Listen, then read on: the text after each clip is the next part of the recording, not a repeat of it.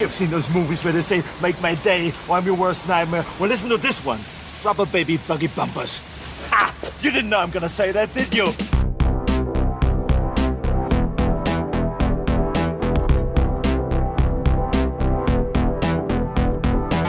Your move, creep.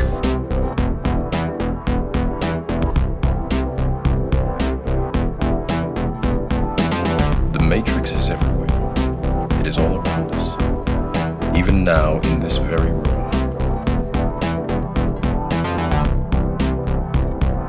Wait a minute, Doc. Are you telling me that you built a time machine? Out of a DeLorean?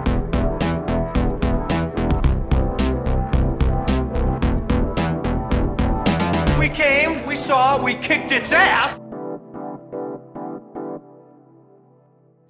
Hello, everybody, and welcome to another episode of the Film Feast podcast. I am your host, Matt Bledsoe, and it's time to break out your dial-up modems and your floppy disks, because this week we're talking about Hackers from 1995. To help me talk about it, I'm happy to be joined once again by someone who's a returning guest of this show, someone you've probably also heard on Shock and Awe, the Cobwebs podcast, Just the Discs. I'm, of course, talking about Keith Rich. Keith, how are you doing? Hey, I'm doing great, man. I've got my ice cold Jolt Cola ready to go here. So. Are you ready to hack the planet? That's the important question. When am I not? I'm always ready to hack the planet. Hashtag hack the planet. Anything about hacking, because I don't. No, zero knowledge. Yes, the perfect man to do this podcast. I think we know about as much as the writers of Hackers, so that seems fine. Yeah, I was laughing. I didn't tell you before we started recording, but I'm like, we're only like 60 something episodes into this podcast, and we're already hitting Hackers, which I appreciate. I think it's a deeper cut, but you know what? I'm excited to talk about it. So this episode is made for me, man. So I'm glad you asked me on to do it. Well, I think you pitched it, and then I was. Oh, did I? Oh man, I can't remember. I know, it's all blur, isn't it? Kind of is, yeah. And it sounded exciting. I was like, yeah, Hackers, let's do that. And a little, we'll get into it. But I think also kind of a little selfish on my part, I have a story that's barely related to Hackers. I kind of teased with you. I was like, I have the story about watching Hackers the first time that I just want to tell on the podcast. That's kind of also part of the reason. Oh, but you have, I'm so excited to hear what this is all about. I will tell it soon. But but yeah, I guess things have been going well for you. Everything's good on your end. Yes, yeah. So far so good, man. Yeah, this is my first like official podcast in maybe almost 2 months now, or close to anyway. And took a little break to hang out with my fam and my lady and work on band stuff, and new records like on the horizon, and I get to meet you in person soon enough. Very exciting. I was going to mention that. I think May is happening. Yeah, May. So, yep. So yeah, just a lot of prep for that, honestly, and watching a lot of movies. Good stuff. So yeah. I'm glad you're back. After your break. So I know it's been a long time, but what have you watched recently that you'd want to talk about? Anything good you've seen recently? Oh, I've got a couple of. Lost my headphones. That's always a good start. Sorry about that. I good define good. I've seen a couple of really great movies, but also a lot of question mark movies. I've been really, for whatever reason, I think your Mask of the Phantasm episode has just kind of kickstarted me on a tear on HBO Max of all these Batman animated movies, because they're so short. I was hoping you'd bring this up. Yeah. And they're not all bangers, but the Batman Beyond Return of the Joker was really killer. I really thought that. I think I messaged you like right after. I was like, dude, that was so good. I really liked that one. But I mean, that was kind of the big standout for me. And I like Batman Beyond anyway, but I don't know. I don't have a lot to say on that one. I was pretty into that. But I rewatched Teenage Mutant Ninja Turtles 2: Secret of the Ooze. Oh my God. Yes. This come up like 3 times in the past 3 days. Something weird. Like I saw somebody post the intro to the movie. I think I saw you post about it. Yeah. I saw this come up again today with our friend. I just call him that Tony Scott guy now because he goes by many names. TJ Mackey, the Tony Scott guy. I think he posted about it. And I watched the intro to Secret of the Ooze on YouTube like last night because I wanted to see one of my favorites as a kid, my favorite introduction to a movie. It's a really, I think it's still a pretty good introduction. Like it is. It's so, it hypes you up so much because like, sorry to steal your thunder here. I feel like I jumped right into your Turtles thing. But I think, okay, Secret of the Ooze is probably not what is considered a technically good film. I would say. Correct. And it gets worse probably as it goes along. But absolutely. The opening, there's the music they use. Everyone's it's like a pizza eating montage, which is great. And it's Ernie Reyes Jr., right? Is that his name? I think that's right. Yeah. He goes to this place and it's all these guys. I love it's like all these guys come in, he beats a couple guys, and it's like the turtles come in and jump in, and the title comes up. It's amazing. As a kid, it was like fucking, amazing. I was like, that's the greatest thing I've ever seen. This is cinema. It works. I think it works so well. And then you get Ninja Rap later on the movie, which is of course a cultural touchdown. Sure. Yeah. Sorry. How did it hold up for you the whole thing this time? Do you still enjoyable? No, the intro is the best part. And I haven't seen it in a few years. So where I had like I remember that movie pretty well. It was a tape that I watched like constantly at home, but like you were saying, when they jump up and they don't quite show them just yet, and you're just like, holy shit, and they freeze frame, dude, it is the cool, like I'm getting goosebumps talking about it. Like it makes me so excited. But then then the rest of the movie happens. And as an adult, man, it's not very good, but I still have such an affection for it, but it's not a very good movie. I had listened to, I think it was like a, what is this? What's that show? How Did This Get Made? I think they did one on that, and they had kind of talked about how they were trying to do away with the violence or something like that. And so there's no weapon usage, and I was like, I'd never noticed that before, and then now it's kind of tainted the movie for me. So I think that I kind of blame that podcast a little bit for ruining Secret of the Ooze for me, but it was still a lot of fun. Always good. Good. Made another funny. Always good. I made a funny. Turtles. I could do. Don't get me started on a Splinter voice. I was thinking recently about doing an episode of this show on the Turtles trilogy, the live action Turtles trilogy. I can't remember. I feel bad if me and Mitch talked about it. If you want to do it, or I don't know if you. I kind of want to do an episode because I love the first one. I have a lot of nostalgia for the second one. I've never liked the third one, even as like a 7 or 8, however old I was, 7-year-old kid. I was like, this is lame. Like I was like, this is not the same. It felt cheaper. I thought it totally. wasn't. And the funny thing, I was going to bring up thing about 2 in the weapons thing, because what makes 1 so awesome is that it's pretty dark for what it is.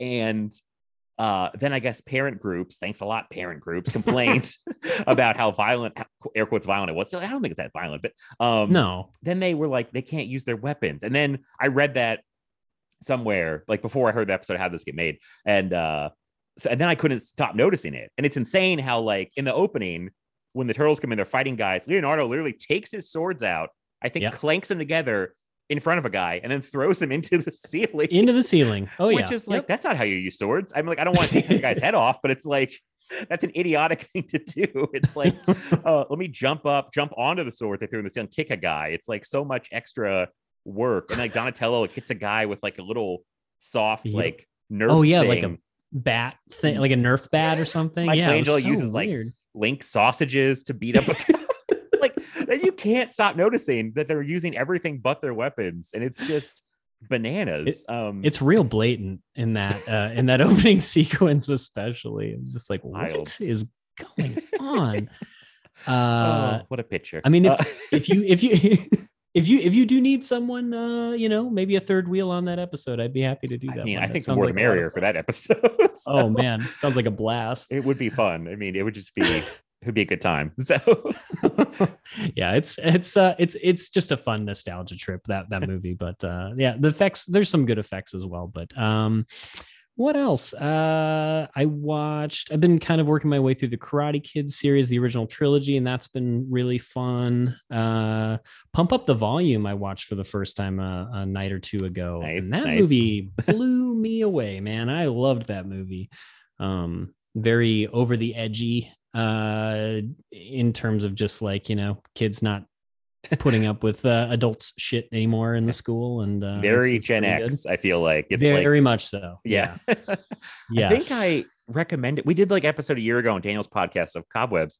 Me and him and Anthony King, where we picked like Warner Archives Blu-rays to talk about. Oh, it was a good episode. Yeah. And that one had just come out. I think I picked it. I think.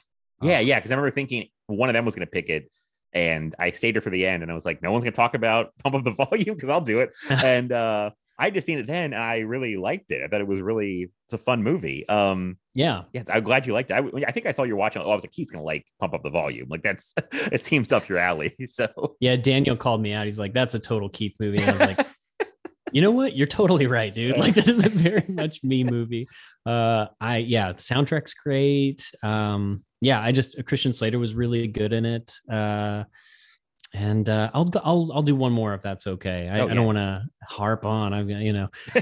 But I've watched a lot of like really tasteful, good cinema, like Close Up and Nomadland. But I watched a real good gem at work today. I had it on in the background, and it was a little movie called Metallica: Some Kind of Monster. Oh yeah, what a train wreck, man! That is. It is I mean, they're okay, like real talk, they're one of my favorite bands ever. But like that era sucks hard, and that doc is so uncomfortable. They're so whiny, and like the therapist is such a douche. He's just really wants so badly to be a part of the band, but it's like it's so uncomfortable, and they fire him. And Bob Rock is kind of a low-key asshole to Rob Trujillo when he joins the band. He I don't know, he barely makes eye contact with him. It's like, wow, you don't want to settle for, you don't want another Jason Newsted situation. Sorry, this is like turning into a music thing, but it's just like, so he's just like, well, because I could keep playing bass on these Saint Anger songs. Like, I don't know. It was just really stupid. I hadn't seen it in like 10 years, and I was just like, yeah, let's throw that on. And God, it's such a horror show, but it's very interesting. It's very interesting. Absolutely. And it's like you can't look engaging. away from it, because I feel like I watched it years ago on TV. Like VH1 would play it a lot, but it's a long movie, so it would take like 5 hours to watch or something on TV with commercials. And I got sucked in though, because it's reality TV-ish more than like a documentary. Totally. It's all this drama, and they were like, I think in their douchiest phase. Like this is after the Napster thing, right?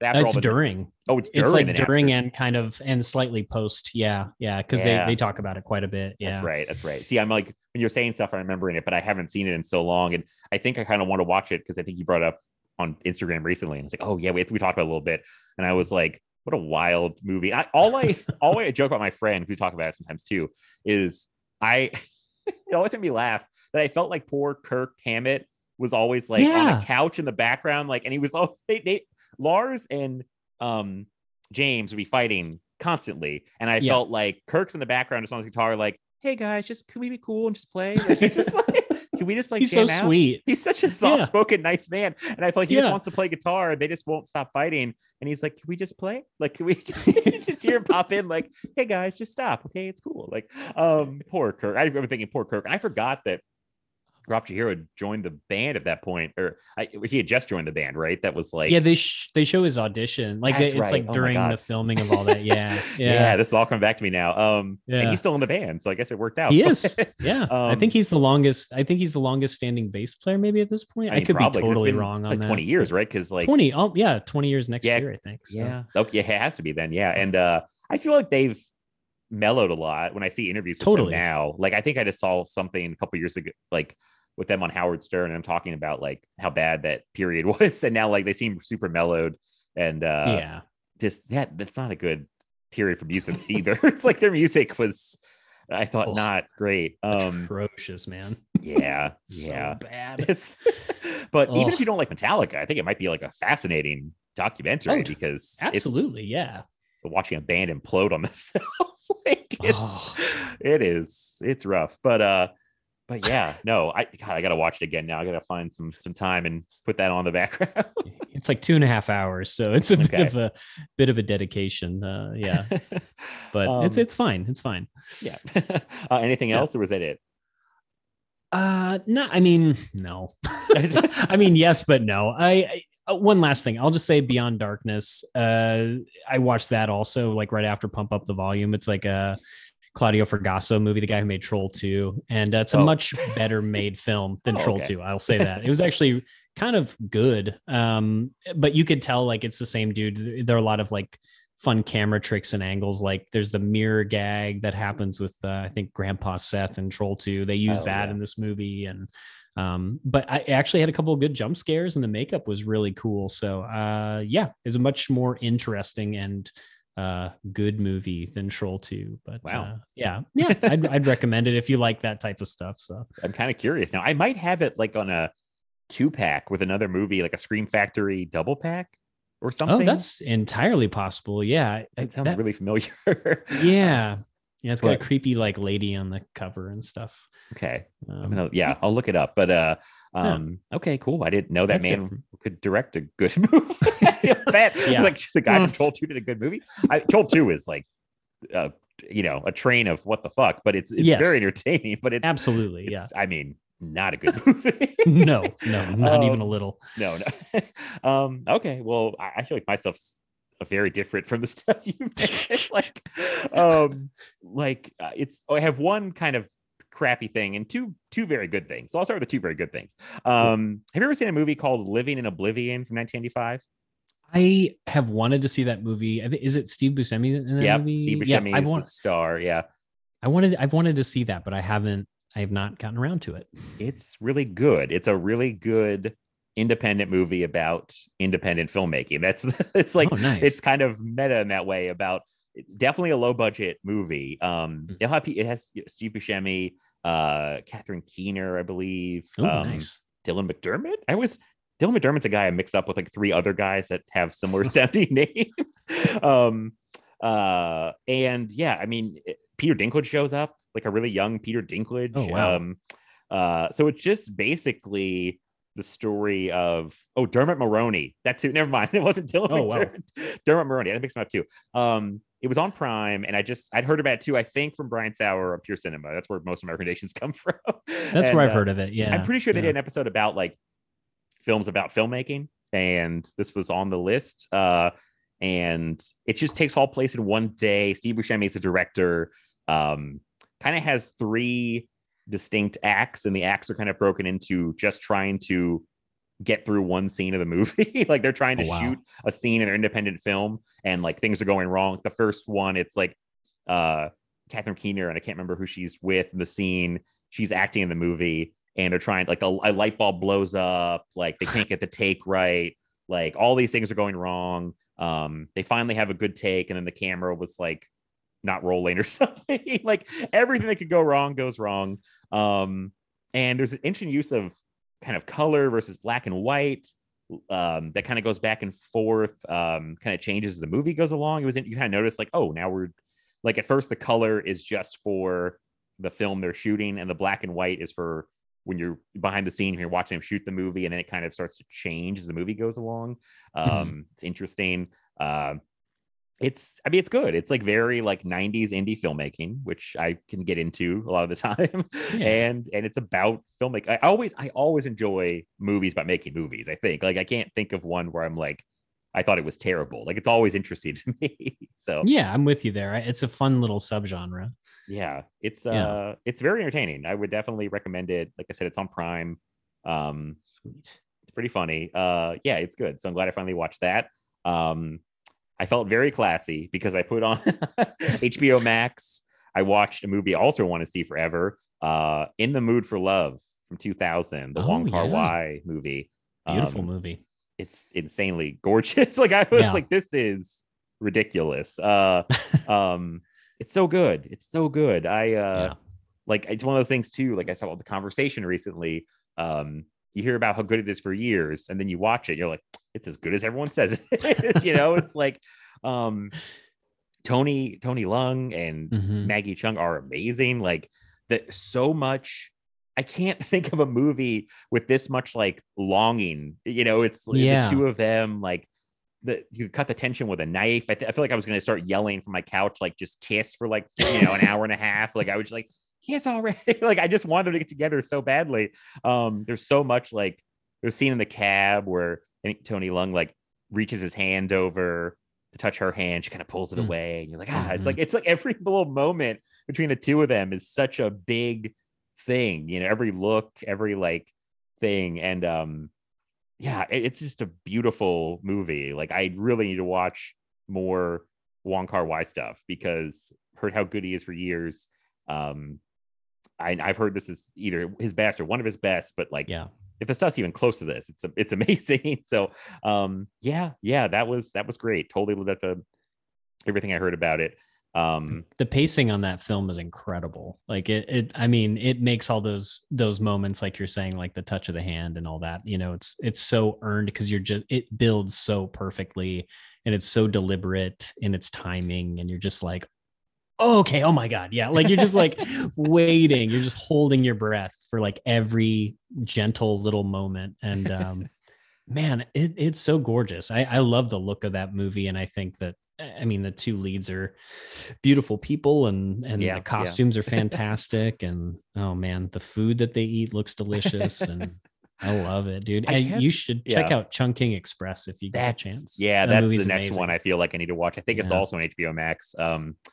And it's actually kind of a hard movie to see. Like, you can't just rent it off like Amazon Prime you can't pay for it. So I know it's on Criterion or HBO Max right now, so I really got to see it before it possibly disappears again. But yeah, I've heard that one's great too. I feel such a douche using this word, but I kept thinking of when I was watching The Mood for Love, I'm like, the word sumptuous kept coming to my mind because everything feels so like, I don't know, it just has this air of like, I don't know. I can't even describe it. Like, I'm doing a terrible job, but it's like sexy, but in a way that's just, I don't know, the way it's decorated and the way everyone's dressed. It's like everything is just got this like, I don't know. I'm doing a terrible job, but it's a great movie. It's a hard movie. It's like, Oh, it's just like so classy though. Like it's sexy, but it's like of the highest class. Like it's not remotely sleazy whatsoever. Like, that story could have been done in a very sleazy way, and it was done in the most like tender way possible. Right. Oh yeah. I think. I agree. You know? Yeah. I was trying to say it's like it's sexy in this way, and it's kind of got like oh god damn it, I lost the thought again. Oh man, I don't know. It's a hard movie to describe is what I was gonna say, because I feel like you have to just watch it because so much is, you know, nonverbal. And I was thinking this would be a nightmare to have to do a whole podcast on, because I feel like you just kind of got to see it and feel it, because you're just kind of watching the two of them and how they interact with each other, and like how the whole, you know, it's so much like that. And God bless, it's only like an hour and 30 minutes long. It's not very long, but it like you said, it's really well paced and how it goes. So yeah, it was great. I feel like I don't know if I said this on Twitter or somewhere. Maybe I told Daniel. I feel like I've already seen so many great movies in the first 2 months of the year. Like our Discoveries episode at the end of the year is going to be insane, because I feel like I could probably do like a easy like top 5 right now and feel pretty good about it. Like I'm kind of with you. I have like this ongoing private list on Letterboxd, and I think I already have 25 or close to 10. Sorry, I'm looking at the other list. I have like already close to 10 that I'm like, these are really close contenders, I think. Yeah, I might have 10. I feel like I've been watching a lot more newer stuff. Haven't been like rewatches, like really seeking out like new stuff and like stuff that I know is such good quality stuff, and like it's paying off. But I'm like, holy shit, I am watching so much good stuff that my Discoveries list is going to be impossible. And I'm like, maybe I should mix some dog shit in here just to kind of like just to balance things out. I was telling, I think Mark Warner about this, that I feel weird. I think Hayden too, about like how if I watch so many good things in a row, I get weird about it. Like, I feel like I have to watch something bad to break the streak, which I should not want to do. You should keep watching good stuff. But it's almost like a feeling of when things are going too good, you're like, something bad's going to happen, but I'm doing it to myself. I don't know what I'm saying. It's like... No, I get it. I do the same thing. I mean, that's how you end up with a Pump Up the Volume Beyond Darkness double feature. I traditionally don't ride the same wave too long, because I understand that actually. Like it just doesn't, something feels off when you do that for whatever reason. I don't know what it is, but I'm with you there. Yeah, totally. It's like something's like wrong. I'm getting suspicious of myself when I watch. I also think it's like, I'm like, it's almost like I need to discern my own taste, because if I give like 5 things in a row on Letterboxd, like 4 or 5 stars, and I'm like, do I still, you know, am I just giving everything that rating, or, you know, and I have to watch it and bring me back down to earth and be like, okay, no, I still think some things are terrible. No, I will. When I do that too, I'm the same way. I'm like, is something wrong here? Like what? Like why are these all fours? Like what is Right. going on? Yeah, it's a real. Where are the sickness. twos? Yeah, it's what's wrong with me? what's Okay. going on? I appreciate that you understand what I'm saying. Like, Yes, yeah, I'm with you Yeah. 100%. Yeah. Well, speaking of watching some crap, I feel bad because a movie full of talented people did not pan out. I watched the 355, the action movie with Jessica Chastain and Penelope Cruz, and they just came out. I haven't early heard of it Jan- actually. Oh, you missed all those trailers? I thought the I trailers were guess. playing, Yeah. like they were on TV, they were in the theater. Oh wow. I think they used a Rihanna song that I got really sick of. And it was a bad trailer. Like, I don't think the trailer looked very good. And then, so it was like early January, which things were going very badly with Omicron at that point and things like that. And I just was not making it a point to to see, the 355 in a theater. But it came out on Peacock, like within 45 days, it was on Peacock. So I dusted off that, that app that I never used. And I watched 355. It's not good. It's really not good. I think that's a bummer. It boils down to a problem of the director, Simon Kinberg, who also directed X-Men Dark Phoenix, which is also a movie I don't care for. That's too bad. He should stick to producing movies, because I feel like he did this. He's only directed this, X-Men Dark Phoenix, a couple Twilight Zone episodes. That's like it. And he's produced a bunch of big stuff like X-Men movies and all kinds of stuff. But he's not a good director. I don't know what to say. It's shucks. It's ridiculous. And the movie, God, it's I think I read Jessica Chastain kind of spearheaded this and was trying to make like a Mission Impossible James Bond type franchise with like this all-female group, or maybe they like a team basically.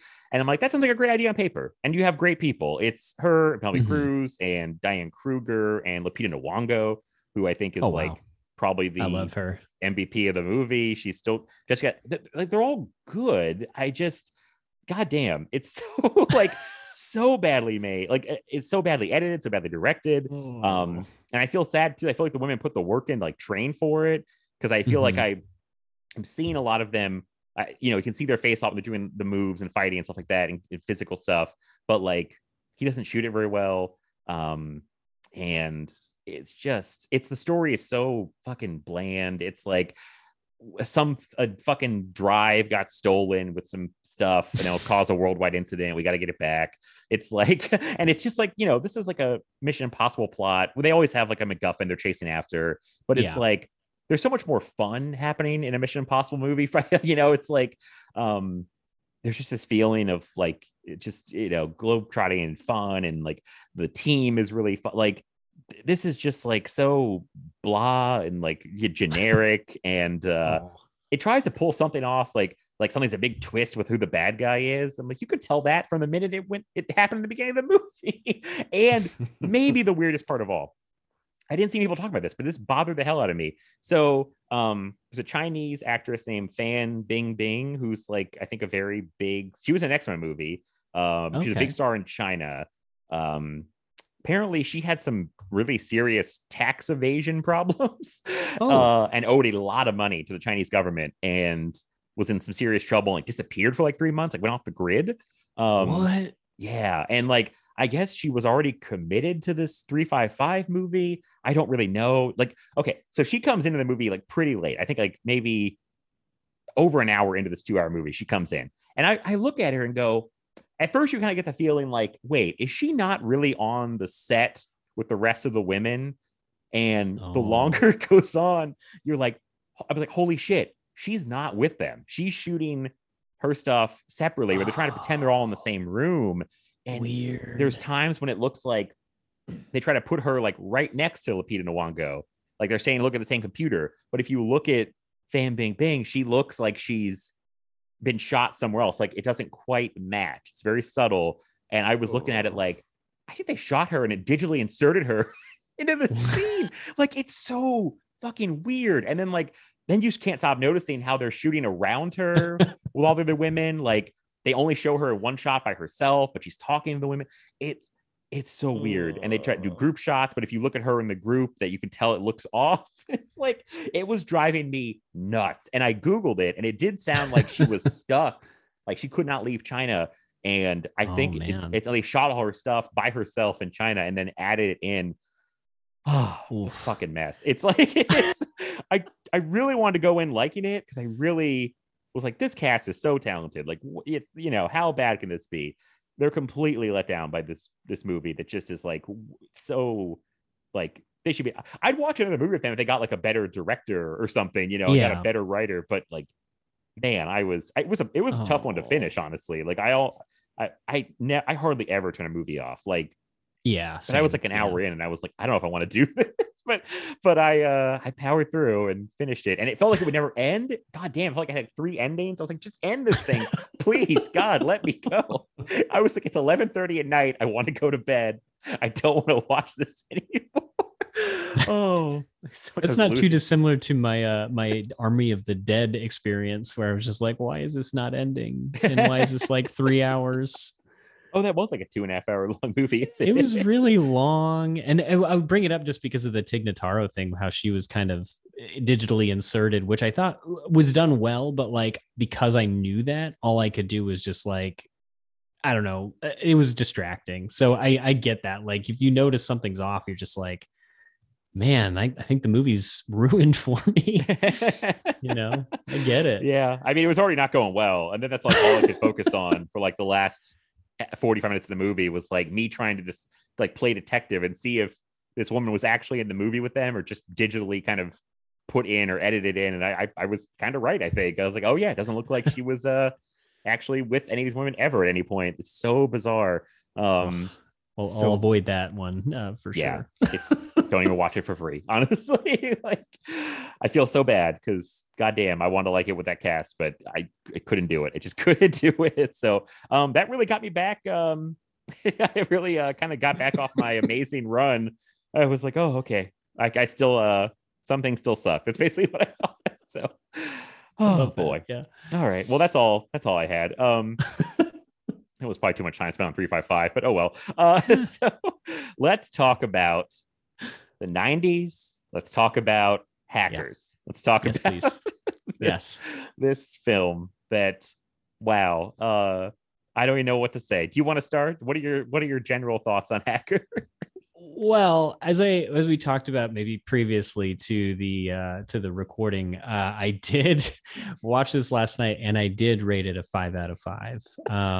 This again, maybe a little overzealous on the rating. However, this is a movie that I have watched. I was telling my wife legitimately at least probably 50 times. Wow. Okay. I'm obsessed with it. I love it. I know it's not great. I understand it's a product of its time, but the fashion, the music, like the settings, like the New York vibe, Mark Anthony is in it, which I love. I don't know. Fisher Stevens being a total lunatic. We're going to talk about Fisher Stevens. Oh, man. He's I don't want to give him too much credit, but I kept thinking of like, wow, as Raul Julia is to Street Fighter, Fisher Stevens is to Hackers as the Plague. But he doesn't reach Raul Julia heights because that performance is like God tier. Like, absolutely. But he like Fisher Stevens, I feel like kind of just plays it so big, and I don't know, he just steals the show, I feel like, honestly. Totally, and, man. Yeah, I had not forgotten him after all these years. He plays it to the right pitch though, because that movie's already over the top. That like, I mean, right out, the gate, it's like the FBI are raiding this child's home with like they're taking down the Al Qaeda or something. It's like so many guns and a battering ram. Like they could have just probably knocked on the door or something. I don't know. I just like, it just seems... they don't know he's a child when they go in there, right? Oh, that's fair. That's true. I thought about this too, because I thought, Jesus Christ, why are they bringing like, a whole like there's all these guys with guns to get this child, but then I'm like, oh, he's a hacker. They don't know who he is or what he, it's like, right. But it's insane that. And okay, sorry to keep jumping. No, that no, happens multiple times in this movie. Where when I was thinking about hackers, I was like, oh yeah, hackers is where like there's 3 or 4 scenes where a SWAT team or FBI guys bust into someone's house or room. Like it happens so aggressive many times. Yeah, it does. Yeah, you're right. It's interesting. I was like, wow, I keep going back to that well. I think so much so that it gave me as a child, I had an irrational fear if I did anything wrong on the internet that a SWAT team was going to bust into my house and with guns drawn. I'm so scared. This keeps happening to people in this movie. And then they give him this punishment, which I mean, maybe is a punishment. Like Johnny Lee Miller is a child, like he's 11, right? So they're like, the judge is like, I'm going to find your family $45,000, which is a very specific sum of money. And then I'm going to make you're on probation and you can't use a computer until you're 18, which I'm like, I'm surprised you'll let him use a computer ever again because he hacked. What did he hack? He hacked like he crashed 1,507 systems in one day. How could I forget? They mentioned it multiple times. They definitely do. Everyone knows what he did. Okay, I'm so glad that you're the expert on hackers because I wrote it down. I wouldn't have. Okay. I'm gonna be honest with you, and like I have no notes for this because I usually take notes. I just watched the movie and I enjoyed myself, but I was like, I have things in my head I want to talk about, but I didn't write anything down. But like, the specifics are gonna be kind of foggy because I think I saw this once, like in 1997 on video. Oh wow! And then I think I maybe saw it. I know I saw it. I rented it multiple times. I liked it as a kid. I thought it was very cool. It's like, oh, this is so it's cutting edge. And then haven't really. I don't think I fully watched the movie from start to finish. Ah, man, in at least like maybe 15 years or something. I've seen bits and pieces or clips, but I had not sat down and watched it from start to finish in a very, very long time. So this was like a real blast in the past when I put this on earlier today. So, but yeah, thank God you've seen it so many times. Now we know all the details and. Man, I'm the expert. I'm the in-house expert here at Film Feast. Yep. That's all I got going for me. You watched this so much. This didn't get you. You didn't want to like go into hacking or computers or anything like that. Well, I did. I did some light what I thought was hacking, which basically was just me trying to log into other people's like email accounts in like 1997, which did absolutely nothing. So except get me locked out. So it's like, and then I was scared, like you said, because I was like, oh shit, they're gonna know I'm not the person, and I'm gonna get raided or something, and my parents are gonna be so bummed. I was like, that's not gonna. I wasn't trying to make you incriminate yourself. You were like a serious hacker. No. Well, it's out there now. It's out there now. I have a history. No. I don't know. I don't think I even tried because I probably just tried to get into like my sister's like AOL account or something and like embarrass her, or like I was like, I'll show her and then I'll send like a funny email or go into a chat room and I don't know what it's like.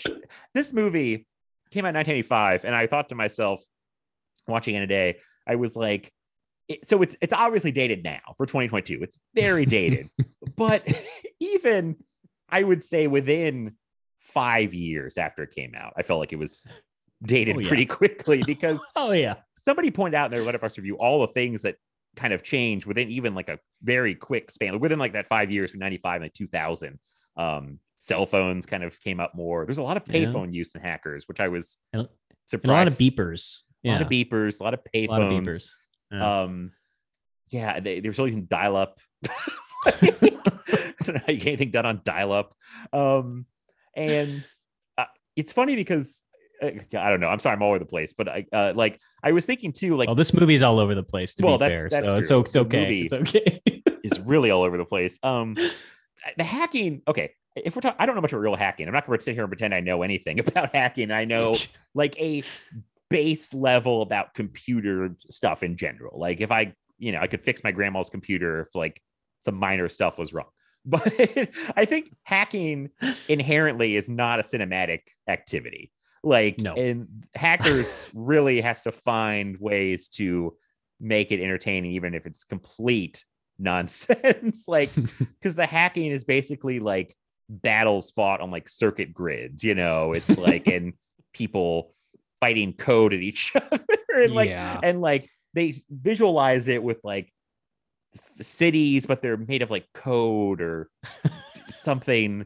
And I'm like, like I get that it's nonsense and everyone's like, this is how hacking is, but on the other hand, I'm like, well, showing real hacking would be very boring. I'm pretty sure it's guys hitting a keyboard for a while, but I don't know.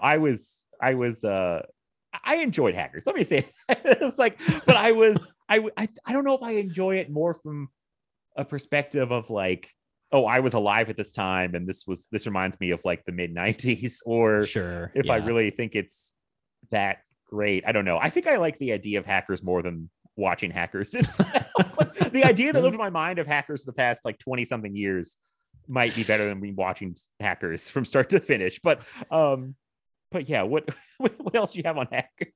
Oh no, yeah, I mean, I get it. I mean, it's like I said, it's kind of it's a secret of the use situation, but I actually do think there's some really cool moments in Hackers, like in comparison to TMNT2.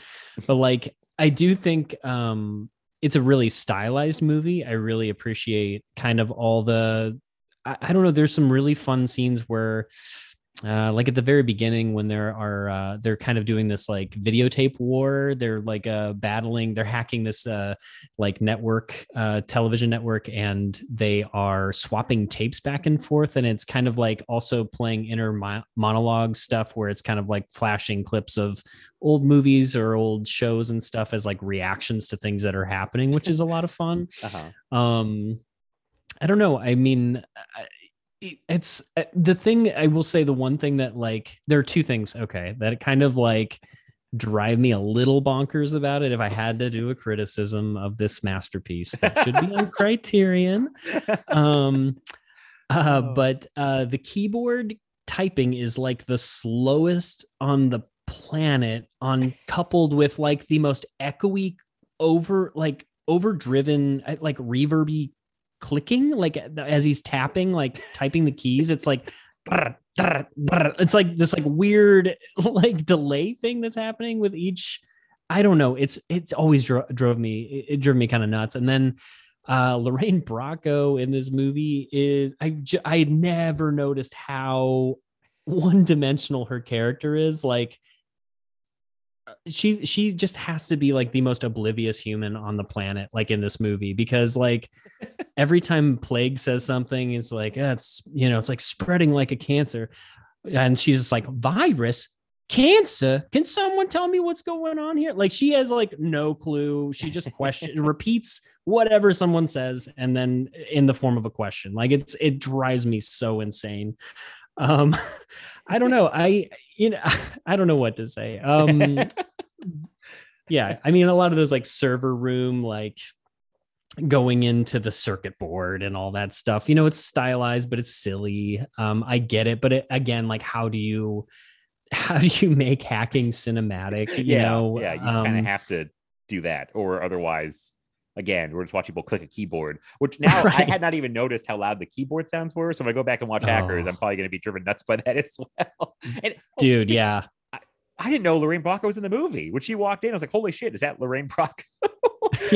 I had that reaction 3 different times. It was when she came in, when Mark Anthony came in, because I didn't think Mark Anthony was like singing or acting or anything in 95. I didn't think he was like doing anything in 95. So I was like, wait, I didn't either. Yeah. Doing stuff at 95. Because that's how he kind of blew up a few years later with like, that they call it the Latin explosion with like Jennifer Lopez and Ricky Martin and Mark Anthony. It was like all those people. And I didn't know that he was doing anything before that. So he pops up. I was like, what, Mark Anthony? Okay. And then Penn Jillette randomly. Yeah, Penn Jillette. Security guard. I was like, what? It was like, he's famous at this time, right? Like in this weird little part as a security guard. It's so weird. I mean, it's funny because the movie is like full of recognizable faces. Yeah. Oh, yeah. Like you got Angelina Jolie, super young Angelina Jolie, Matthew Lillard, pre-Scream Matthew Lillard. Yeah, a baby face Jesse Bradford. yes. He looks like a fucking baby. He's like 14 or 15 when they made this, and he's like he has braces. He's like got baby fat. Like he looks so different from like Swim Fan. I think it's a couple years later. and Bring It On. That's like 2000. Yeah. And like yeah. clearly he had like a growth spurt and all that stuff. And like I did not recognize him at first. I was like, oh, Jesse Bradford. Even Lord Nikon, I believe his name is. Oh, I love him. Yeah. He's in The Crow. He's yeah. what's his name in The Crow? He's one of the Tintin. Oh man, I can't. Tintin. He has like Tintin, the the knife knives. fight. Yeah. And yeah, it's crazy. And then like Lauren Bracco shows up, like Mark Anthony, Penn Jillette, and like what's going on? And it's really yeah. So that was interesting because I'd forgotten like a bunch of people that were in this movie. And oh boy, I do have a lot to say about Hackers. I'm trying to go through this. That's why I should have made notes. But I did so. Okay, so you watch Hackers many times. In 95, Yes. were you there like first day? Were you there before? Like, did you know about it before it opened, or did you catch it up later with Hackers? Oh, I caught up with it later. Yeah, I caught up with it later. I would have been 10 when it came out, and I definitely remember seeing the previews and getting like really intrigued by it. Just the look of it and the music that was playing and stuff. But it didn't. I think I want to say maybe 2 years later, it might have been on like HBO even, or I finally was able to rent it on video. I don't. That's a little fuzzy for me, but it it made it among my like frequent rentals, along with like I mean, like genuinely some of these movies were weekly. It was like From Dusk Till Dawn, Mallrats, and Night at the Roxbury, and then Hackers. Like That's all those movies. It's a good night of movies though. Yeah. Oh, totally. Yeah, it's a blast. Fun, yeah. So I just got pretty obsessive with it, and I know I've talked about this like a bajillion times with people, but like the music had such a profound effect on me, and in a way, like I've always been introduced to music that I got into later, like new metal for a hot minute, and then like punk and stuff, and that type of thing. But this was like the first type of music that I kind of discovered, quote unquote, on my own, to where I was just like, whoa, this is crazy sounding. And like Prodigy is super heavy on the soundtrack. Like it's a lot of tracks from their first full length, I think. And I love that record. So it's just like kind of fun, like to, I don't know. And I make music kind of like, not like that, but I mean, I make electronic music in addition to playing in the metal band. So it's like, it's fun to kind of see where that may have sparked from. And it's totally, I have to give it up for like Hackers, Night at the Roxbury, you know, like dance music and stuff. Like I'm a sucker for it. I love it. So I think that was kind of almost a bigger draw than the film itself, was kind of the music. That was kind of my gateway into it. And then I kind of fell in love with it after that. But, oh, that's interesting. Okay. Yeah. It's, you know. I was noticing the soundtrack is pretty cool. I was like, this is very of its time. Like I like quite a few of the songs. I don't know what, there's a song in the opening that I know I recognize. It's like kind of almost a montage of him being arrested as a kid and taken to court. It's Orbital. I think it's Halcyon Days, I think is the name of the song. I love that song. That song's like almost 10 minutes long, but it's a really, really cool song. The end song when they're in the pool. There's a lot of, there's a lot of songs I like in the movie. I was like, I like this music for the most part. Some of it, I feel like maybe just random, like kind of techno background noise. I'm not sure if they're like songs in the soundtrack, for but, sure. Not quite my thing, but no, fun. I mean, again, very 95, like very much like very 95, being very like cutting edge. Okay, yeah. So that's interesting. Yeah, I'm trying. Okay, so I want to know your story though, because that is far more interesting than what I just said. No. Already, it's going to be. I can. My story is so barely related to Hackers. Like, I just really want to tell the story. But okay. So Hackers comes out in 95.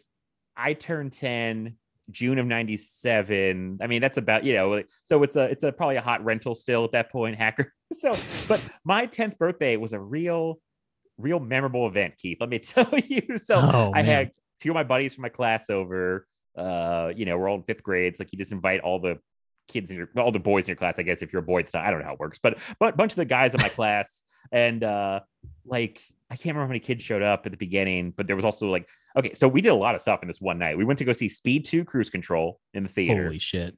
And I won't make fun of it, Mark. Please don't. Mark Warner. Mark has every time Speed 2 keeps coming up, and I keep bagging on it. And Mark's like, you bag on Speed 2 again? I'm leaving a 1-star rating on the podcast.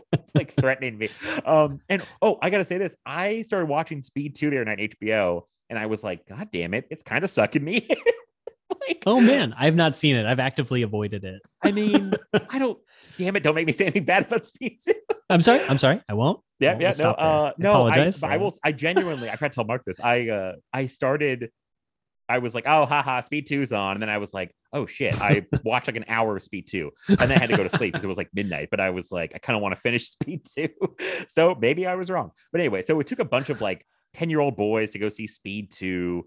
I remember being like really rowdy in the theater. Like we were being little assholes, like throwing popcorn at people like dicks. Like we were just like, which wasn't usually my thing. But when I'm around a bunch of like my buddies, I feel like we act like wild animals. So then we come back. One kid named Kyle had a horrible reaction to our cat, and he did not want to leave the party. He was like playing like my computer, like playing Duke Nukem or something, and like was like he just kept playing these games and like was having a great time.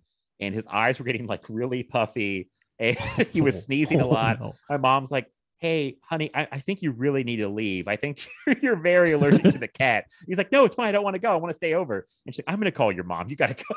And like, so that kid leaves. And okay, to peak 90s, my mom, I had talked her into buying Surge for the party. Hell yeah. We have talked about it like many times. A real yes. 90s. Surge was, if you weren't there, it was basically liquefied cocaine for children, I'm pretty sure. Like, it was... should have been illegal to sell in many countries. She bought a bunch of it, and wow, we rented Hackers. I can't remember what else we rented. I know Hackers. That's the point of this. We rented Hackers. We put it on. We kind of watched it, but mostly we ran around like crazy people. And I think I've maybe mentioned this before. This is going to sound made up, but I swear that it's real. When I was little, since second grade, I was friends with a guy named Jay Farrow, who people might know from SNL. Whoa, what? Yeah, I knew him as Jared Farrow. What? We were friends. Not like what I expected. It's super random. We went to school together from like second grade. We graduated high school the same year. What? Yeah. Oh my gosh.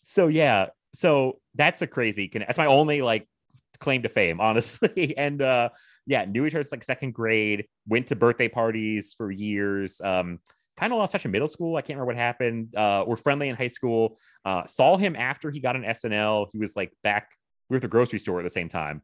And I saw him and I was like, and he's a very nice guy. Let me say that. He's super nice. And he was asking me about like my family and my mom and sister. And I was like, you just got SNL. What are we talking? Like, who cares about? He's asking about, it's very nice. That's about my life and what I'm doing. And I'm like, I'm good, man, but you're on SNL. Tell me about that. And I was like, so excited. And yeah, so he was there and a couple other friends, and something happened where poor, I still know him as Jared, but he got sick and threw up in the toilet. No. And my mom still, like, her claim to fame, if she sees Jay Farrow, was like, that kid threw up my toilet. Like, she's like, at the time she was pissed. Now she's super excited about it. She's like, oh, and then Jared and a kid named Walter was friends. We are like, we've drank all the Surge. We're running around the house like everyone's like ripped their shirts off, like we're like little monkey children, and we're running around like screaming. And this is the middle of the night. Like this is, I remember just running circles because like the downstairs you could just run a circle lap real easy, and we're just running in circles screaming. And like Walter and Jared called their moms at like 5 a.m. for no reason. Like they're prank called their own moms. And one of their moms called back and like cussed my mom out because she didn't know what was going on. And my mom, the next day, my mom was like, that was a disaster. I'm never buying you Surge again. She was like, no more sleepovers, no more Surge. Oh no. Like it's done. Because I mean, it was bad. We acted like crazy kids. Like we were completely out of control. God. We were like just flipping shit. And I can't believe she didn't like come down in the middle of the night and fucking be like, shut up, like something to kill you. It was bananas. And Hackers played in the background for part of that party. Oh, it's amazing. That was my first viewing of Hackers. I remember being like that's probably why I rented it again, because I was into it a little bit, but there was so much going on with like people throwing up and running around and prank calling people and jumping on couches and like going bananas. Like yeah. So oh my God. That sounds like every sleepover I had in middle school. Basically. I did. Now I'm That's thinking amazing. About it. She did go back on that like a few years later, because I remember it was like 12 or 13, and we moved to a different house, and like me and like 5 of my friends came over for my birthday, and we got locked out because we went out in the backyard in the middle of the night. One of my fucking stupid friends, I said, don't close the door, and he closed the door. We were locked out, and we had to like bang on the door at like 2 a.m. or so. My mom's like, again with this sleepover, I gave you another chance and you fucked it up. So yeah, Hackers is so tied to the 90s in that it's like Surge and like Pizza Party and Beanie Babies and Pogs. Like it's just like it's like I imagine all these things come flying out of the TV when I watch Hackers. Like so yeah, very memorable first viewing of Hackers, I will say that. That's incredible. So this is why I think I always have a soft spot for this movie, even if watching it is not the same joy as just remembering Hackers. Yeah, yeah, I get that. And for some reason, I remember the ending wrong because I thought they went into like a full-on like virtual world. I think Fisher Stevens became like a virtual character in like the grid of the computer program, and like, oh whoa, that was not what happened. I was like, oh, this is not what I remembered. They just sit at their keyboards and like, you know, to punch in codes. I don't know what's going on. Like that's very good. There's very so good much stuff. Jargon in this movie. And they could say anything and I wouldn't question it. I got a PCX chip with 5 gigs of RAM for my dockless back. I don't know. I'm just saying words that you can just like. There was one point where I'm just like, they're just saying words. We don't even know what they're like. The actors were just saying the words and they had no idea what they were saying. I don't know. I would love to watch with somebody who knew more about computers and hacking, because I know it's inaccurate, but I want to know like how, if it's like how inaccurate. Well, here's the thing. Here's the crazy part. I watched so I have this Shout Factory Blu-ray, and I didn't know this until last night. They actually, so there was like the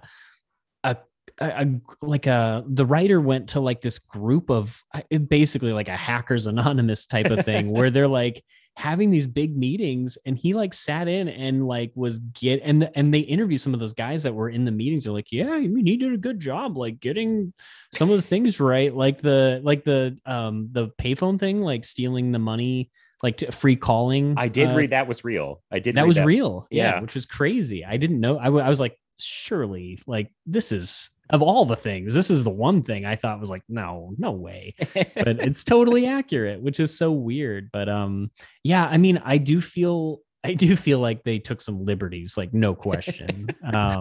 Very silly stuff. Which again, I guess I kind of had to, because I did read a couple other things were based on truth, like the Cookie Monster code that pops up at one point is like a real. Oh, is that real? Virus that it'll pop up, and if you type in cookie, it'll go away for a little bit.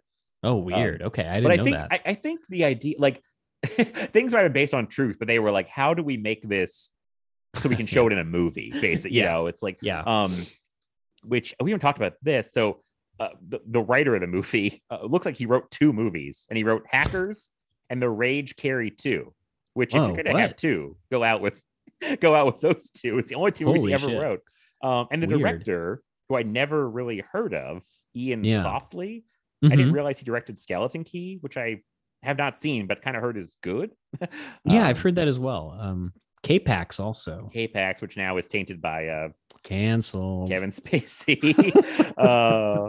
And I don't know. I thought Hackers would probably kill the man's career because it didn't do well. It was like $20 million. They made like $7 million or something. Oh no! And I don't think it was critically liked at all. I'm sure it wasn't working. Like it's wow. Good job, Ian Softly. So okay, you said this earlier, and I meant to say something when you said it. Like, I don't know how you said it, but like the movie has personality. Hackers has like, oh yeah, it's stylish. Yeah, it's very sure. stylish. Yeah. Like that's why I haven't forgotten it. Also, for all these years, like I remembered lots of parts and how people the look. Like I could talk about the fucking fashion for 45 minutes. Oh, dude, it's incredible. Yeah, crazy. It's like amazing. The wardrobe person just grabbed like 3 different outfits people and cut them all together and said, here, wear this cut up like shirt from the thrift store that has like an angel on it under like there'll be a fishnet shirt with one sleeve missing. Wear these pants that look like they're on backwards. I don't know what's going on. Like Matthew Lillard might have some of the craziest looks of any of them. I'm not sure. Like this is the most like loud. His is the loudest without a doubt. He's got without a tails doubt. for most of the movie. Yeah. Amazing. Angelina Jolie wearing a rash guard for most of the film, like a surf shirt. I don't know. Oh yeah, that's right. For no reason. Yes. It probably just looked cool. it's wild. Like so I was thinking like, because watching something like the 355, to go back to back on the 355, like has no personality. Like it's got, even with like a great cast, like it just, you couldn't, but this has like all this like weird, quirky charm to it, like that you don't get, especially nowadays, I feel like. And this is just so like, so interesting, and like how kind of quirky it is, and like, I don't know, it's weird. Like, I mean, maybe it's not great, but it's got personality and it's memorable. I will say that. You can't take that away from it, that's for sure. So yeah. True. And I don't know, I don't know, I was telling my wife this, I don't know how this movie got a PG-13, because you can very clearly, especially on the Blu-ray, you can see, I mean, Angelina Jolie is like topless in a scene, or you can see her boobs, and then you can see him again through his like see-through shirt, which is insane. It's like, how did that fly? But I guess like in the 70s, PG meant something totally different. So, but it's just like crazy to me. I was like, whoa, this is pretty risky. I was like, what is the rating on it? PG-13. Okay, this is kind of nuts. Very weird. Thought the same thing. I didn't know how to bring that up, but I'm like, you see, yeah, like, I just had to get it out there. Yeah, I'm glad because it's weird, because PG-13 movie that gets away with. Also, somebody shows their butt. I can't remember who that is. Matthew Lillard's. No, it's the kid who plays Joey. You brought his name up. Jesse earlier, Bradford. They pull him out of the shower. It might have been a butt double. I hope, because he was like 14. It was weird. I was like, yeah. The towel like falls off. You see his butt for a quick second. And I was like, well, you can get away with a butt in a PG-13, whatever. Sure, but like, sure. Yeah. The nipple thing shocked me, like, because first of all, I was a kid watching this, so I'm like, did I not notice this? Like, was the VHS like just too dark or something? And yeah, she comes in and like, he's having a dream sequence. Johnny Lee Miller, he pulls her jacket down, and I'm like, wow, you just full on saw boob there. And then I was like, then that shirt she's wearing later on, they shoot her from like downward angle above, above, and it's like a shirt that just. It's like a sheer shirt, and you see nipples. I'm like, how did they get away with this? I couldn't believe it. Yeah, I was shocked. And also I was like, how did I notice this before? Especially as a young boy, I should have been like, like my eyes should have been like, huh? Like, nope, missed it. Never noticed it. Had the biggest crush on her in that movie too. Like, I was gonna ask you about this. Yeah. Oh man. Like, and her style, her attitude, and I'm like, oh, I basically married a version of that. So that's what I got. So I'm like stoked on it. I'm like, hell yeah, fantasy complete. Yeah, this rules. Oh, that's funny you brought that up. Yeah, I'm pretty sure I had a crush on her too. I mean, it's hard because she's obviously a very big star now and has been a big star for a long time. But like looking back, I genuinely think like she pops. Like, she did. She's amazing in them. I mean, she's great. She's one of the better actors in the movie, no question. I'm because it's like thinking now, I'm like, wait, am I just thinking that she's popping more because she's already famous, or like genuinely? No, I think she really stands out. I mean, she has a unique look in the movie too. That helps. It's like, and she's beautiful. So it's like that always helps. But no, I think she's good. And then I'm curious. So Johnny Lee Miller and her were really married in real life, and they got together, I think, right after this movie and got married. Yeah. I felt like there was a little bit of lack of chemistry. I agree, actually. Yeah, okay. It felt, I don't know, it just felt like any other movie, basically. Like, just you lump a bunch of people in as characters, and you do your job. But this one, knowing that going in, was kind of like, oh, that really interesting. Like, I don't know, bizarre to me. I was baffled. I was like, wait, you got married after this? And like, there's no chemistry here. Somebody's letterbox review I thought was really funny. It was like a one-line thing, and they were like, nothing makes a girl fall for you than trying to be better at everything she does. Dude, seriously. He kind of comes in like kind of a sexist dick. I feel like his couple lines, Johnny Lee Miller's got like, that's pretty good for a girl. Yeah. And I'm like, you're really charming her. And then I'm gonna beat her at a video game she's good at. I'm gonna prove I'm a better hacker than her. I'm like, guy, this is not the way to win a woman over. It worked, I guess, in the movie, but yes, okay. Yeah. I don't think they have all the chemistry. I don't think he's very good. I'm going to say that. I don't. That's fair. I think, especially, I kind of think everybody around him is more interesting, like Matthew Lillard, Lawrence Mason, Renoli Santiago. Oh, I love him so much. It's kind of a guy I forgot how much I enjoy seeing him in movies, like Con Air, Daylight. Like he was in a lot of 90s stuff. Very entertaining guy. So yeah, Johnny Lee Miller kind of gets like almost kind of pushed in the background by the rest of the cast, and he's supposed to be the star. And he had a couple line deliveries where I was like, oh, that was the best take. Yeah. What was it? He was hacking. I mean, he's hacking a lot, but it was like, it doesn't narrow it down. He was hacking at one point in Hackers. He said, it was like a line he kind of yelled and it just sounded stupid. He was like it wasn't this, but he was like, I'm in, come on, guy. It was just like a very like, I don't know. It just sounded like, I don't know. Yeah. He just kind of, yeah. Like, and he still works. Oh, go I ahead. mean, yeah, it was like, he still works. Not like he got like, this like his only movie, but yeah, I was like, you're not that great, Johnny Lee Miller. Which is weird though, because in Trainspotting, which I think was around the same time, a year maybe, after, I believe. Was it after? Okay. Yeah. He's great in that movie. Like, I really love his character in it. I mean, he's definitely a shithead in Trainspotting, but like, I love that movie, but he's so good in it. So it was like kind of weird to, yeah, it did feel like I don't know, definitely a very diet Johnny Lee Miller performance. Yeah, I don't know if he's trying to play it a certain way. I don't know, but yeah, just like weird. Everybody just pops more around him than him. Yeah. Like Blade and Razor, those guys. Oh, I love those guys. Yes. Those guys. I'm glad you brought them up actually, because I was going to bring up, it's kind of a side tangent sort of, but I love that there is a live band playing. Like, that was such a thing in the 90s. Like just having a band in your in your movie, like Cannibal Corpse and Ace Ventura. That's the first thing I just thought of when you said that. Yeah. It's like, whoa. The like, Crow had a couple. Yeah, bands. That's right. White Zombie and Airheads. Oh yeah. Mudhoney and Black Sheep. Like, you have, I don't know what it was about that era, but it was like really tuned in. I mean, it was very. There was a certain generation of movies that were very tied in with like the music of the time, and I just like soundtracks were important at that time. Soundtracks were important. Yeah. Like I love stuff like that. I don't know what it is, but I get a kick out of seeing that because I'm like, oh, they're a real band. Or like Sugar Ray and Father's Day, which I know Adam Rizke and Patrick were talking about this great. Movie. And like, why I just hear about that? Yeah. Yeah. So I was listening to that today. I was like, well, actually, they did start. Like, I pushed my glasses up so that I don't wear, and like they were actually a punk band to begin with. And it's like, anyway, don't be an idiot about Sugar Ray. So they basically pulled a. Didn't Pantera like play glam metal and then switch to? Yeah, more like Pantera, so Sugar Ray pulled like a let's be more commercial and switch to a different type of music. It kind of seemed like it. Yeah, I didn't know they were ever a punk band. That was news to me. I was like, what? Yeah, how did that happen? What's same weird lineup and everything? Yeah, same lineup. Wow. It was weird because that album that got them like really popular, their second one with Fly on it. There's a lot of like heavy songs on it. Interesting. Okay. Which is like weird, but side tangent. Sugar Ray. So.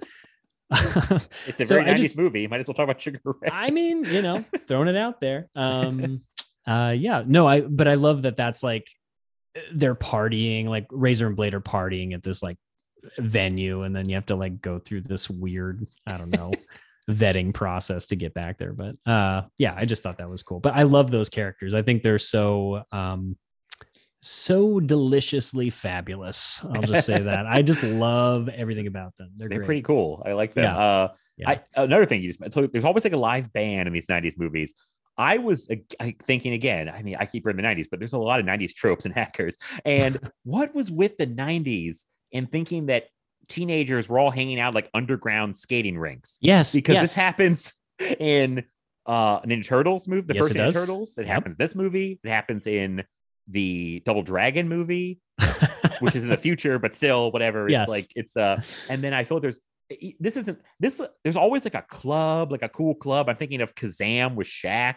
Like, oh yeah, wow. Yeah. There's always like a club in the movie. Like I was like, wow, they were obsessed with the idea of like 90s underground like video game or skating rinks or something that were like very industrial warehouse type. Yes. It happens in multiple movies. I was like, and here it is again in Hackers. I think I thought when I was younger, when I'm a teenager, I'm just gonna find these like secret warehouse, skating rinks and go rollerblade, because again, that was also big.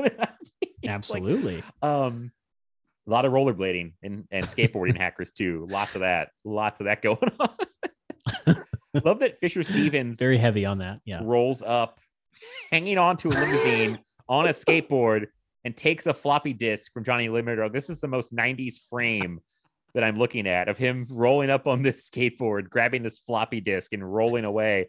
It's like, what the fuck? That's the first time a villain I think has ever skateboarded and taken something from the hero that he's holding onto a limousine.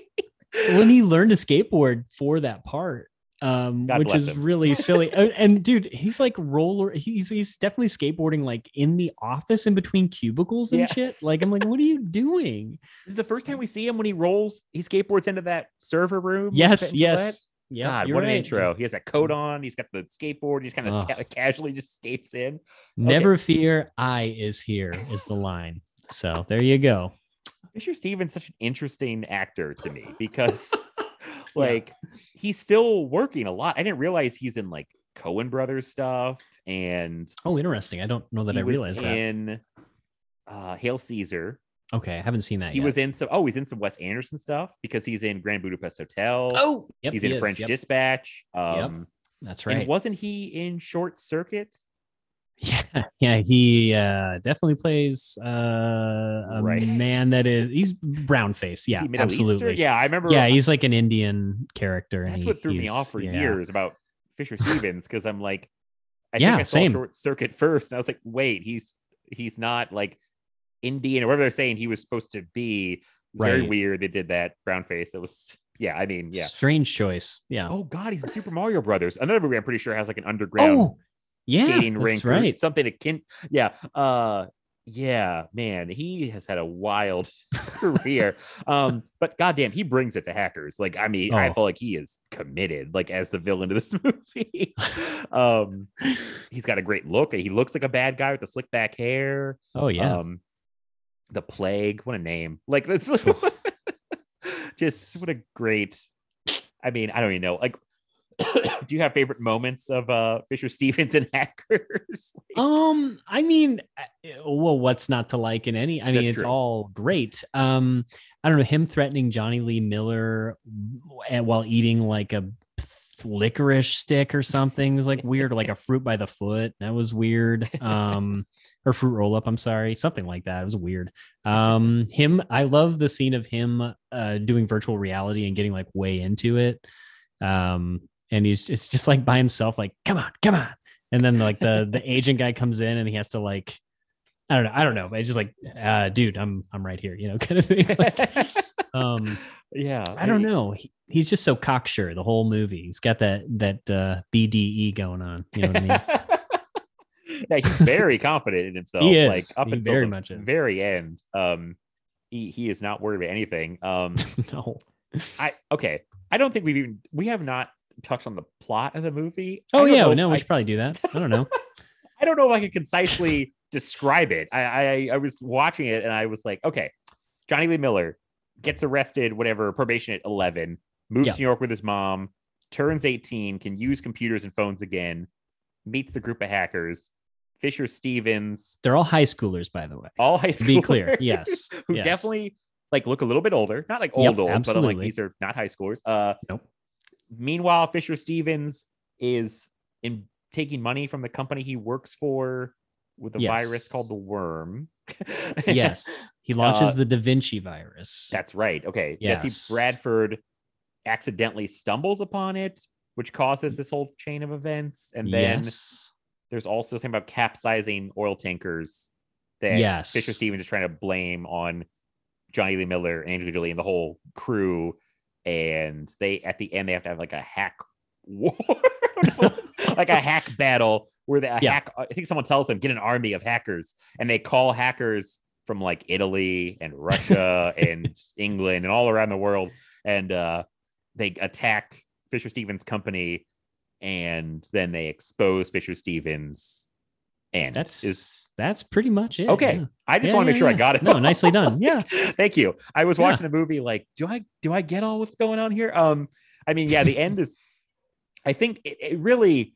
Oh man, the movie kind of like for the first hour, especially, kind of like is a lot of like someone at a computer, someone. Yeah. Then they talk about something else they need to do, and then someone else is back at a computer, and they keep bouncing before people computers, and then it's kind of like, what are we doing now? And then finally I think it's fairly exciting, I think, actually, for the last like 20 25 minutes, or maybe like where they have to go to the payphones and hack in and all that stuff. And like Fisher Stevens at his company, like hacking back at them. And I like all that stuff. And like the first, it's fun. I don't know. It's like fun hanging out the characters, but the plot is just kind of kind of muddied. I don't know what the word is, but I mean, it's more. I'm more in it for like, okay, I kind of like hanging out with these like kooky characters, honestly. Oh man, I wrote kooky. Kooky. Okay. That's on my. Yeah, they're definitely movie's kooky. Yeah, yeah. It's weird because I didn't remember it being like.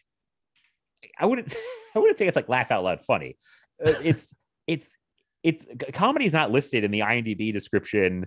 But it seems like it's trying to be funnier than I remembered it being, but it's never like, it's never that funny. I feel like it's never like something did make me laugh. I always laugh when Renoli Sanchez like gets busted by like the FBI and his mom starts beating like slapping him around, and then he's like, "What are you waiting for? Arrest me already! That's right. Get me out of here!"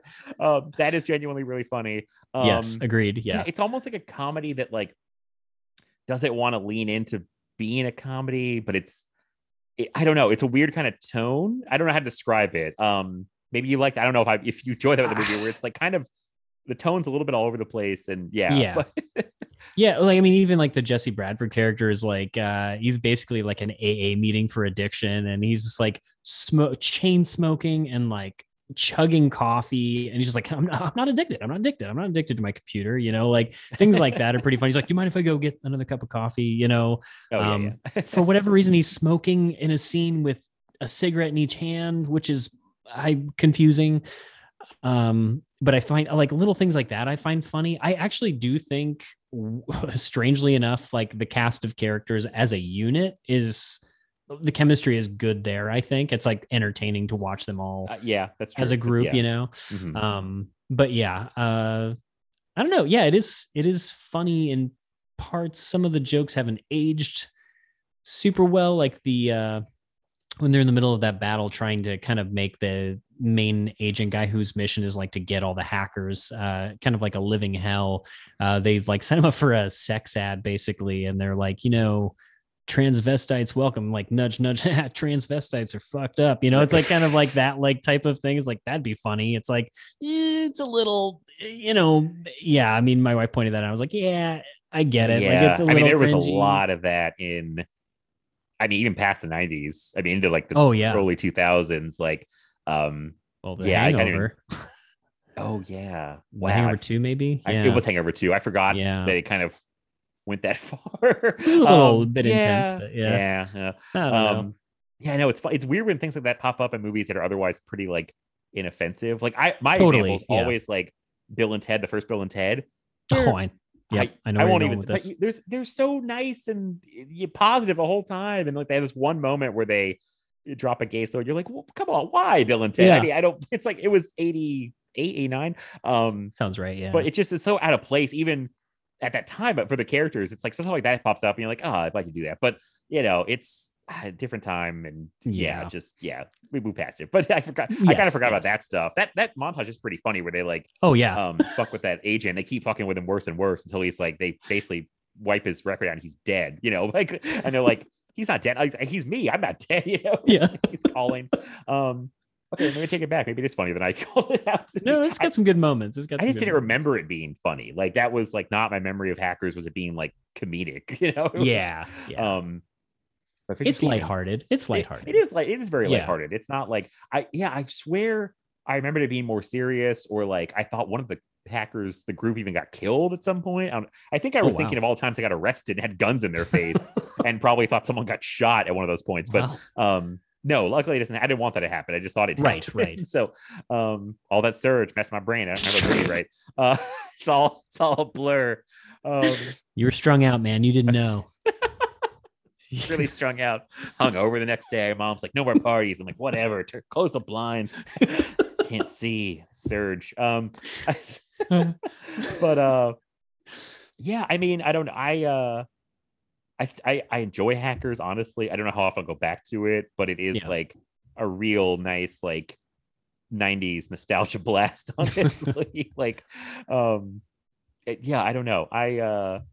it was I didn't know there was even a Scream, or was it Scream Factory or Shout that you had that Blu-ray. I was like, Shout, I missed that completely. I don't know when that came out, but I know that even happened. So I kind of want to own it, honestly. Is what I'm saying. I'd recommend it. I'd recommend it, dude. I had a great time with it. This is the first time I'd popped it on because I've had the DVD forever. And I got the Blue maybe a couple years ago or something. And I was so excited to finally pop it in. But I mean, buy it or don't. I think it's a reasonable price on Amazon, but but it was like one of those things that I realized that it is not a quote unquote good movie. I do find it very, but it's like warm blanket movies for me. It's just like, it's, if I want to just kind of feel safe or something, like that a shitty day and I want to watch something comforting that I'm familiar with, it's like an old friend, so I have such an affection for it. I understand. I mean, it's very comforting. I was thinking, even if I don't love the movie, like just the time period takes me back to is like this really innocent, time period of like mid to late 90s where like, I mean, I was a little kid, so things were great. And it was like, the internet was really its infancy. It was like, just a simpler time for me, honestly. I'm like, this was, I do miss the 90s. I was really thinking like, my God, how would this play for like a 15-year-old, nowadays or something? Like, would it, I mean, half the stuff would be like, what, dial-up modem, payphone, like what's a beeper? Yeah. It's crazy how it aged so fast. Like, that is the real danger of making your movie so like of the moment. I know they were really trying to be like, we're in it, we're cool, we're hip, but like within a couple years it was already like really dating really hard. It's so interesting as a time capsule. But I still enjoy Hackers. I don't know what else to say about it, honestly. Like, I don't want to cut you off if you have more notes or anything. No, I mean, no, actually I'm kind of amazed. We really burned through everything like way fast. I don't know. I guess speaking of the kind of like hack war or battle at the end, and when they're at the Grand Central Station, speaking to the stylistic nature of the movie, I really actually enjoyed I thought it looked cool. I mean, it's cheesy kind of, but I liked the spinning phone booth montage. I did like that. That was like a touch that was like unnecessary, but like, totally, so stylish. I was like, I was talking recently about I like stylish stuff, and I'm like, that's such an like unrealistic and not necessary, but like a cool stylistic touch. I'm like, yeah, sure. That's what I'm saying. Hackers has like these little moments of like real like personality, and like, I feel like they were trying, like it like doesn't feel like it's like phoned in or anything. Like, I mean, no. And the editing's like super quick too, and very snappy. I don't know if I love those like flashes, especially a lot in the beginning. There's a lot of those flashes to like random things, kind of movie intense clips or historical. It's I very get like that. it's very like, I don't know, music video, or it's like a little much. But I mean, I get also what they're trying to do. They're trying to be hip and cool. It's 95, I know, but it's I was gonna say about, I did read that the cast like hung out together and learned to rollerblade together, and they do have, I mean, they feel like, I like them all together as a collective, like definitely. as a group, like so I mean, I like all that. I'm trying to think. I thought I'd make a point, Angelina Jolie, but I can't remember what I was going to say. But I was watching again. I'm like, no, I see why you became a movie star. Like, I get it all makes sense. Like, So I don't know. I mean, I think we gave Hackers a pretty good, gave it its due. Yeah, it's a 10 out of 10 movie, man. 10 out of 10. Perfect movie. No problems whatsoever. I'm gonna just stop there and and I did read that the final battle, kind of when they're flying through cyberspace or whatever you want to call it, that I think a lot of that was done with like models. They said they didn't rely too heavily on computer stuff because the director wisely thought that it probably won't look very good. That's a good point. Yeah, would have aged very badly, but I think it does look pretty good. It's still kind of silly. The concept is kind of silly, but it's fun. I mean, it's just a fun movie. I don't know if we convince anybody who's never seen it to watch it, but I would love to hear people's thoughts on Hackers. You know, I didn't expect to be at Hackers like 60 something episodes into this podcast, but I'm kind of glad we're here. I'm like, I don't know how many people have covered this movie, but I'd be curious. Probably not many. Yeah. I don't know. It's weird too, because I noticed a streak going on with the podcast where we've been doing like nothing but 90s movies. I've noticed that too, actually, and I've been really into it. Okay. Yeah, I've been way into it. Okay, that makes me feel good. I mean, it's not, I don't have anything against it. I just thought it was interesting because I didn't plan it. And I was like, should I make a thing of this? And I'm like, no, that's kind of just like the thing of the podcast. Like, I just think we tend to cover a lot of 90s stuff. But literally, when this comes out, I mean, all of February was 90s movies. Because you did Grosse Pointe Blank and From Dusk Till Dawn, right? Yeah, and wow, okay. So this is the run of 90s movies. Total Recall. Oh yeah, that's right. The Fan, Mask of the Phantasm, Grosse Pointe Blank, From Dusk Till Dawn. You've not heard this yet, but we did Enemy of the State for Unscottable, which is 98. And this should be after that. So it's literally been nothing but 90s movies for like a month and a half. I mean, that's kind of my jam. I mean, I grew up in the 90s, so you know, it's bound to happen, but I didn't make a thing of it. I think we're going to break that streak next time. I mean, if I'm thinking this right, when this comes out, the next thing we should cover is the new Batman. That would definitely break the streak. But I mean, I don't mind it. I'm glad you enjoyed it. So I was like, I mean, you're preaching to the choir, basically. Like 90s are my shit, dude. Like I got Sirius XM again so I could listen to the 90s station. So I mean, that tells you anything about where I'm at mentally. Always living in the 90s. Yeah. Listen, I get it. Don't take me back. I had a wild hair of an idea. I would never do this, but there was a podcast called 80s All Over. Yeah. And I think I didn't listen, but their gimmick was like covering the 80s movies like 1 month at a time in order. Was that the deal? It was like something like it was in order. I think it was in chronological order. Yeah. And they stopped like halfway through, which I mean, it sounded like a hell of an undertaking. But I was crazy. Like, that'd be fascinating to do with the 90s, but I was like, I don't want to do that in any. Like, I don't there's so much shit in the 90s. Yeah, too. I mean, and then so many movies to cover. But I'm I'm sure someone's probably already doing it too. I don't know, but like, should I just make this a 90s podcast? But no, I still want to talk about other stuff. But it's just a funny streak that was going on completely unintentionally. But yeah, I don't know, lots of good stuff in the 90s. I had one thing I wanted to do. I wanted to get our hacker names. Oh man, I was actually worried that you were gonna do this because I was like, I have no fucking idea. That's okay. Anyway, you don't have to do anything. I have a thing. I think I've got one, but yeah, I found a thing that does it for us. Oh, like wonderful. Okay. It basically takes the first letter of your first name and the first letter of your last name, gives you a name. So I didn't want to look at this ahead of time, so I'd be surprised. So okay. We hold this up here. Okay. So Keith. So K. Okay. Yes. Your first part of your hacker name is Stealth. It's pretty cool. And then R for Rich. Wow, your name is Stealth Zero. Wow, that's pretty cool. That's better than Zero Cool.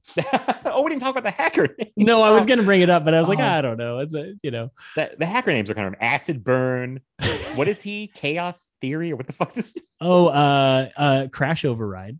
Oh yeah, Crash Override. Yeah.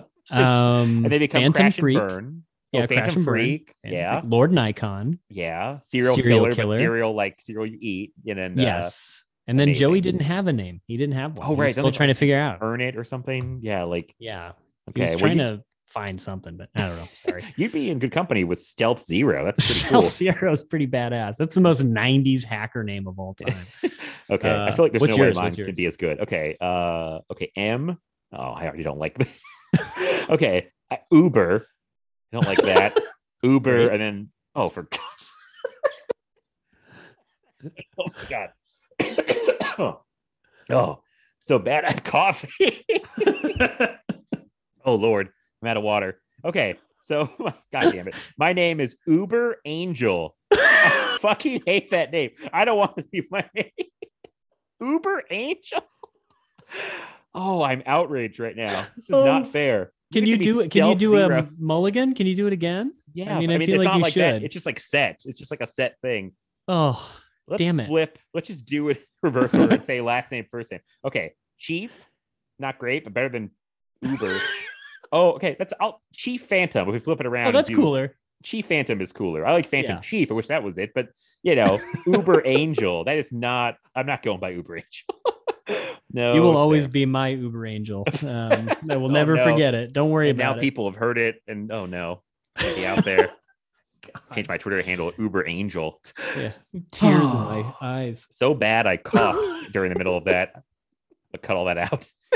Uber Angel. Wow. Uber Angel. Oh boy.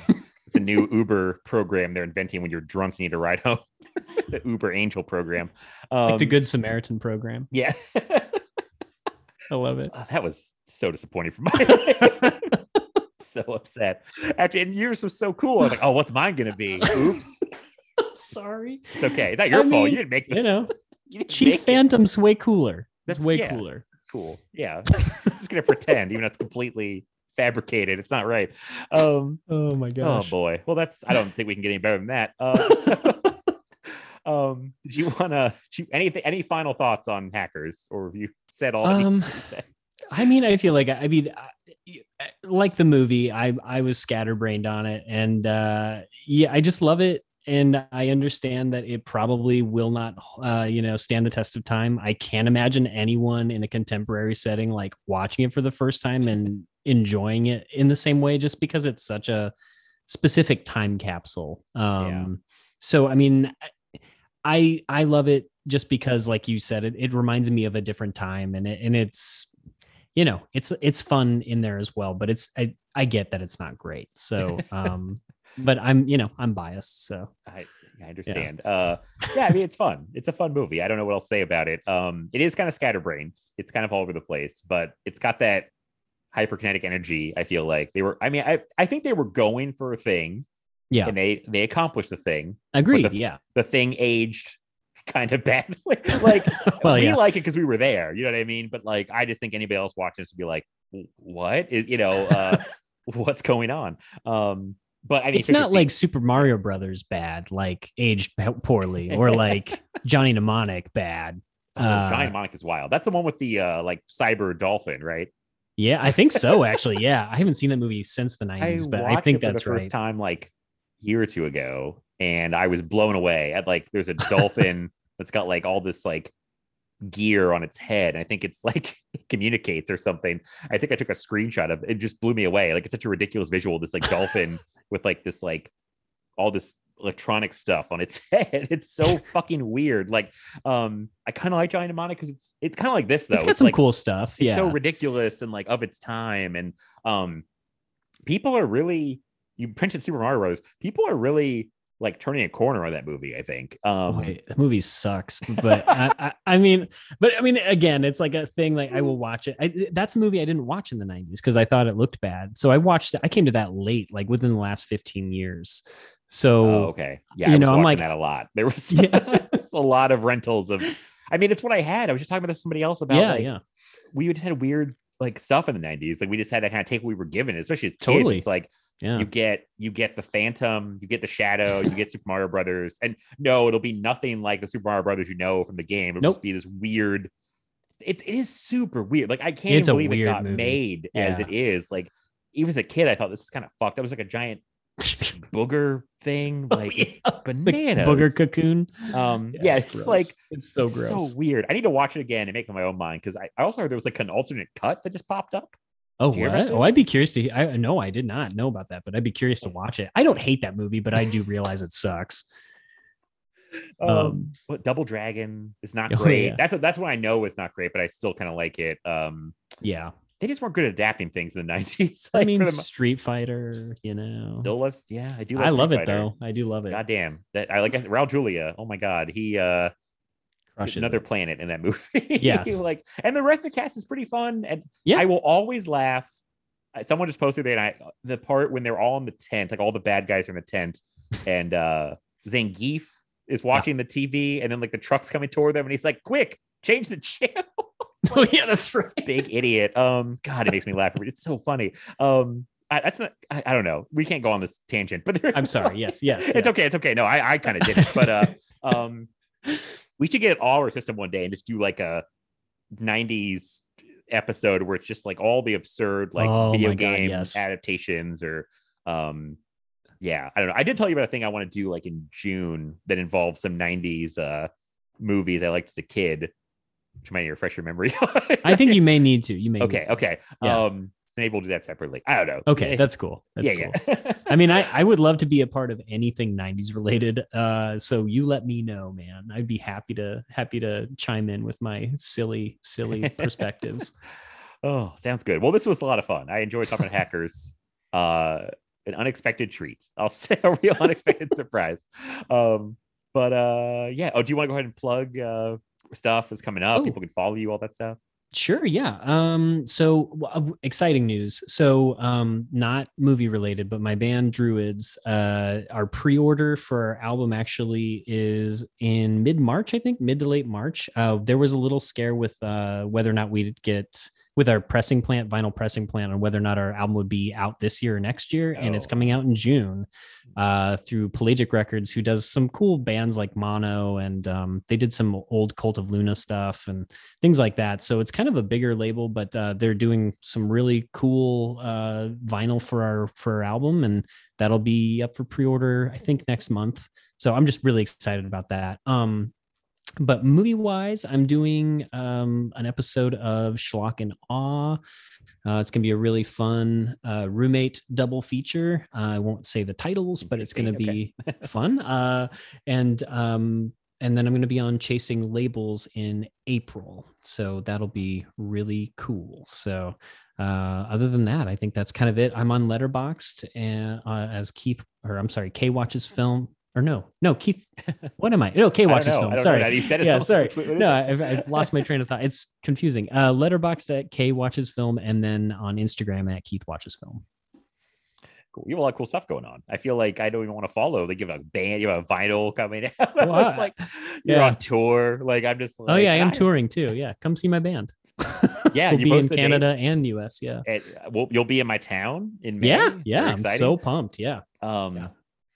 Yeah. So no, all cool stuff. I don't even know how to like with our stuff. It's like, follow the podcast. No, I don't even know what's coming up soon. Like, this is coming out. I think we're going to cover the Batman when that comes out, if that all works out. And then I'm planning like a big March Madness bracket thing with Hayden and Mark. That I'm very excited about. That it's going to be so difficult. It's a filmmaker bracket of all the films they've made against each other, and I'm like, this is going to be insane. Like, I don't know how we're going to do this, but it should be fun. And yeah, and then Unscottable keeps on going. I'm kind of getting sad because we're kind of getting to like the home stretch of Unscottable a little bit. And I think I figured out it's only once a month. I think we'll be done in August, which I mean, it sounds far away, but it's like we're in the 2000s part of his career coming up soon. And that's it. So I feel like I'm getting like kind of bummed now, but no, we have some really good episodes. I'm very excited.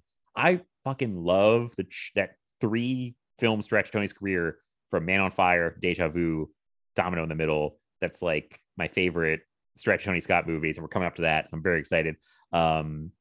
But yeah, so yeah, just we're plugging along. So hell yeah. I haven't seen any of those, by the way. I need to rectify that. Yes, please watch those as soon as possible. I recommend all 3, especially. I mean, I can't. Man on Fire is my favorite Tony Scott movie. So okay, yeah, right I would just say they're just go in order: Man on Fire, Domino, Deja Vu. Yeah, I think you'll like all 3 of them. I hope. Domino is. A lot of people don't like Domino, but I love Domino. Like, I think it's great. So yeah, it's going to be interesting. So, yeah, I think that's it. You can follow the podcast on Twitter at Film Feast Pod. You can follow me on Twitter at MattBlood87. You can follow me in the podcast on Instagram at Film Feast, all one word. And that's it, everybody. So we'll talk to you next time. Bye, everybody.